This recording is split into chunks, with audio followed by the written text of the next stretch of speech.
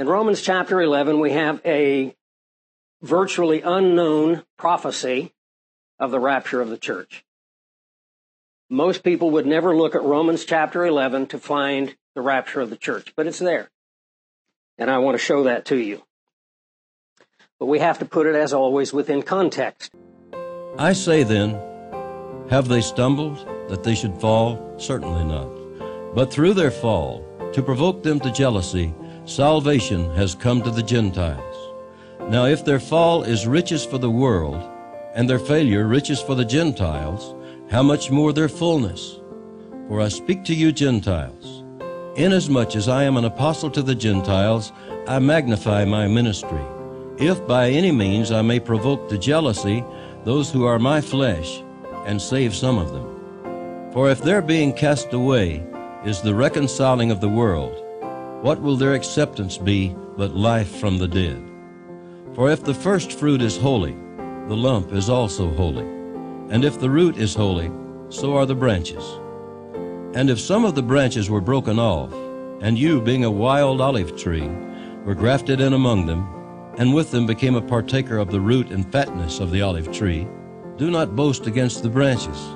But if you do boast, remember that you do not support the root, but the root supports you.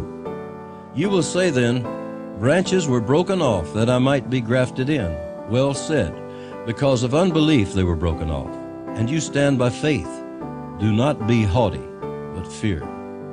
For if God did not spare the natural branches, he may not spare you either.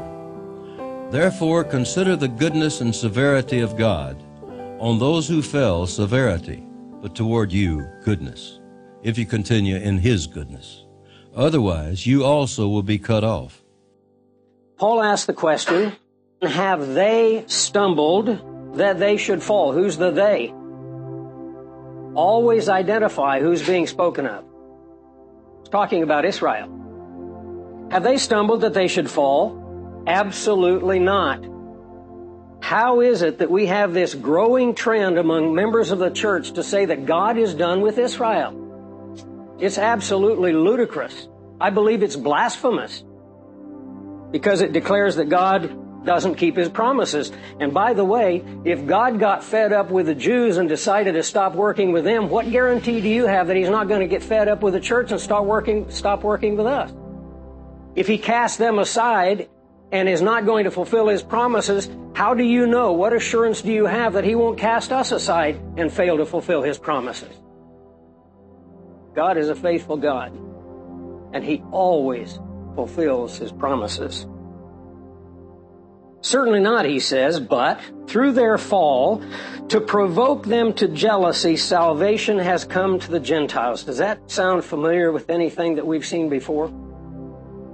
You remember Deuteronomy 32:21 when Moses was talking to the children of Israel and he told them that they were going to go after other gods, and because of their idolatry, God would be filled with wrath, and he would deal with them in judgment, and he would drive them out of their land, and he would scatter them among their nations. And then he said, but I will provoke you because you provoked me to jealousy by these false gods. I will provoke you by a people who are not a nation. How can you have a people who are not a nation? Well, it's very simple. You just get people from every nation.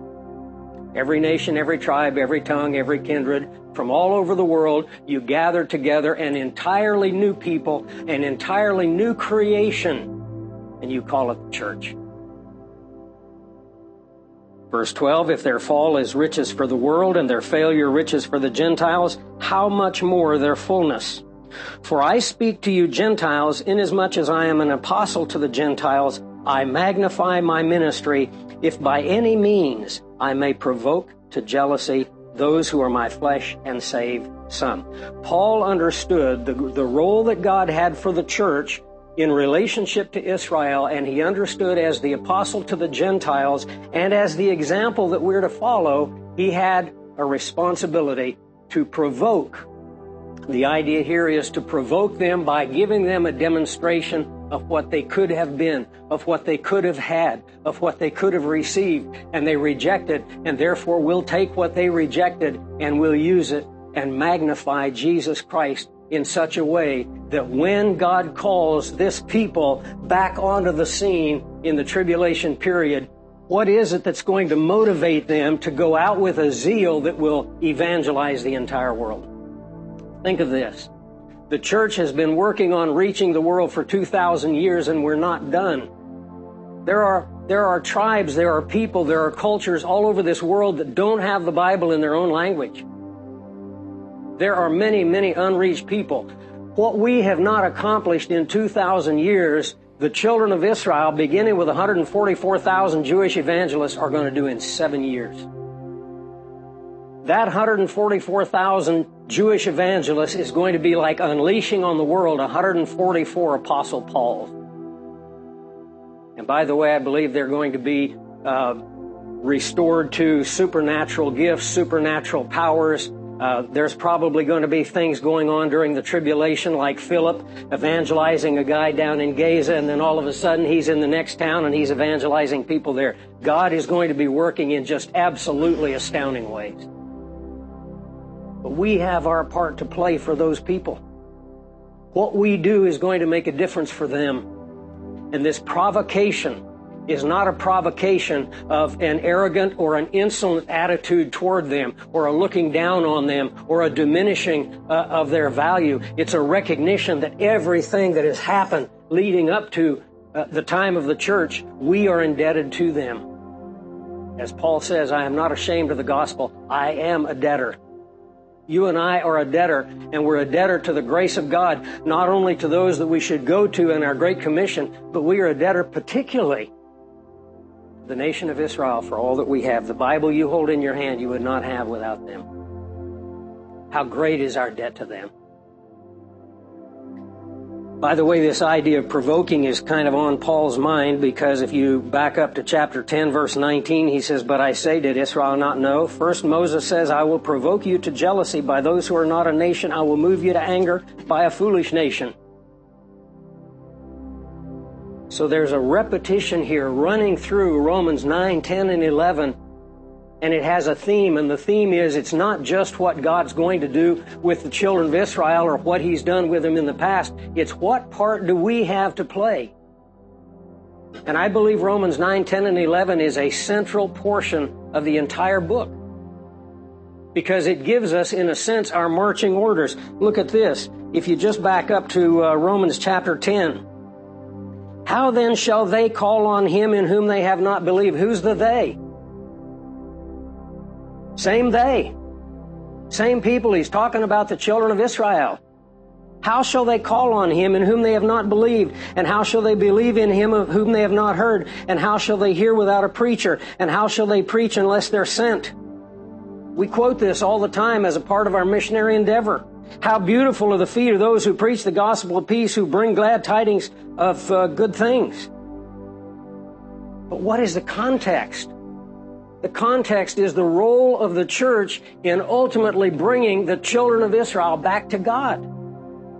And then he goes into the whole thing about provocation. And so we come up to Romans chapter 11, and he gives us a picture. And in our study, in the prophetic argument, we have seen two perspectives. The perspective of the Old Testament prophet, the perspective of the New Testament prophet. We've seen that there are two entities, the nation of Israel and the church. We've seen that each has a different message. To the disciples, Jesus gave the message, and remember the word gospel simply means good news. The good news they proclaimed was the kingdom of heaven is at hand. That's not our message. Two prophetic perspectives, two covenants, two people, two messages. Now we see two trees.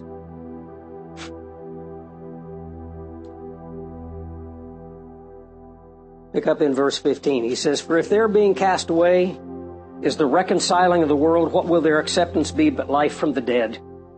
If the first fruit is holy, the lump is also holy. In other words, the gathering in of the first fruits, it was the first fruits of the harvest, and they would take that and they would offer it to God, and you take that grain from the field and you grind it and you make it into a lump of dough. If the first fruit is holy, the lump of dough that comes from it is holy, correct? He goes on to say, if the root is holy, so are the branches. So now we have a picture. We have a tree. The tree comes from the root. And if some of the branches were broken off and you, and I want you to notice, they in verse 11 shifts to you in verse 13, and he tells us who the you is. It's you Gentiles, which form the church for the most part. If some of the branches, meaning them, were broken off, and you, being a wild olive tree, were grafted in among them, and with them you became a partaker of the root and the fatness of the olive tree, do not boast. Do not boast against the branches. If you do boast, remember that you do not support the root, but the root supports you. Here's the first command. Do not boast. Let me ask you a question. Is it not boasting when we disregard the debt that we have to everyone who came before? Is it not boasting when we come to a conclusion that God's done with Israel? Is it not a boast when we say that we've taken their place, that all the Old Testament promises were spiritual in nature, and we've become spiritual Israel, and therefore He's done with them? And I've even heard Christians say today, if the nation of Israel that exists over there right now is wiped off the map, it doesn't make any difference at all. That's ludicrous. It's blasphemous. I hear pastors say this. Doesn't matter if Iran wipes Israel out. Doesn't have anything to do with us at all. Really? Are we not boasting against the root on which we're built? I think we are. Verse 19. Paul is great as a teacher. He had the Socratic method that the Pharisees liked so much, which was to ask questions. He would ask questions anticipating the question in the mind of his listeners, and then he'd answer his own question. So here he goes.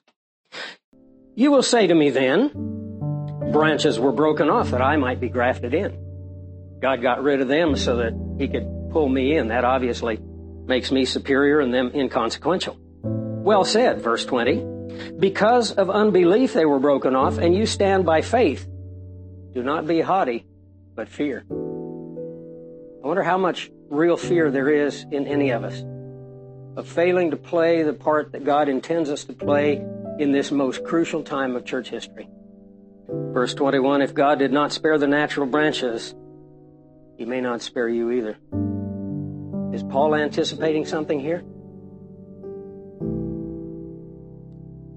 Verse 22, therefore consider the goodness and the severity of God.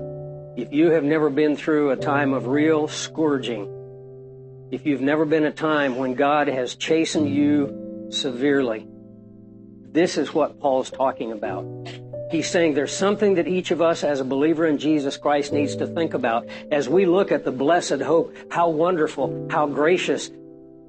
But is there severity mixed in with the mercy? I believe there is. By the way, as we've seen, this is followed by what event? We call it the Bema seat of Christ.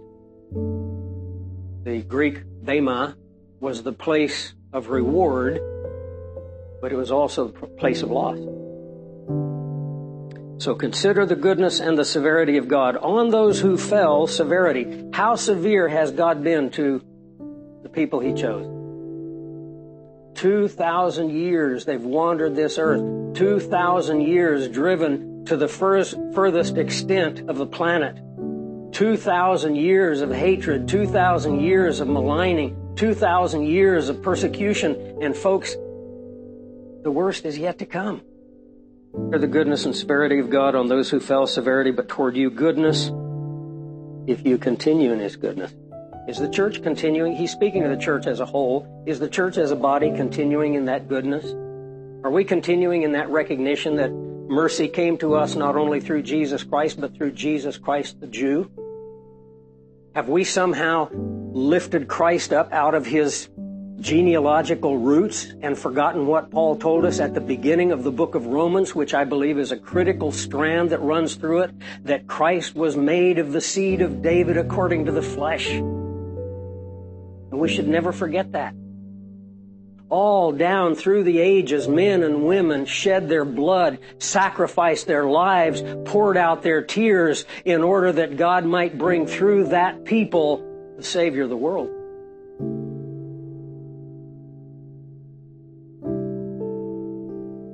If you continue in His goodness, otherwise you also will be cut off.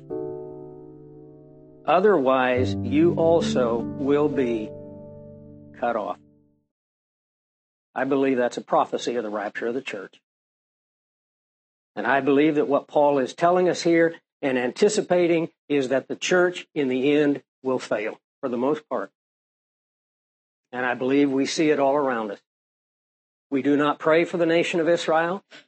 We do not stand up for the nation of Israel. We do not fulfill our role as a believer priest. Oh, we're thankful that we're believer priests. That means I can walk into the throne room of God at any time. I can come boldly to the throne of grace. I can stand with a full and open face before the Lord Jesus Christ. I can know that my sins are forgiven. I can know that He's there anytime I need Him, but it's all I. So you have a role to play. And your priesthood has a focus, because it is a priesthood after the order of Melchizedek, and that should mean something. That's coming attraction. We'll see it next session.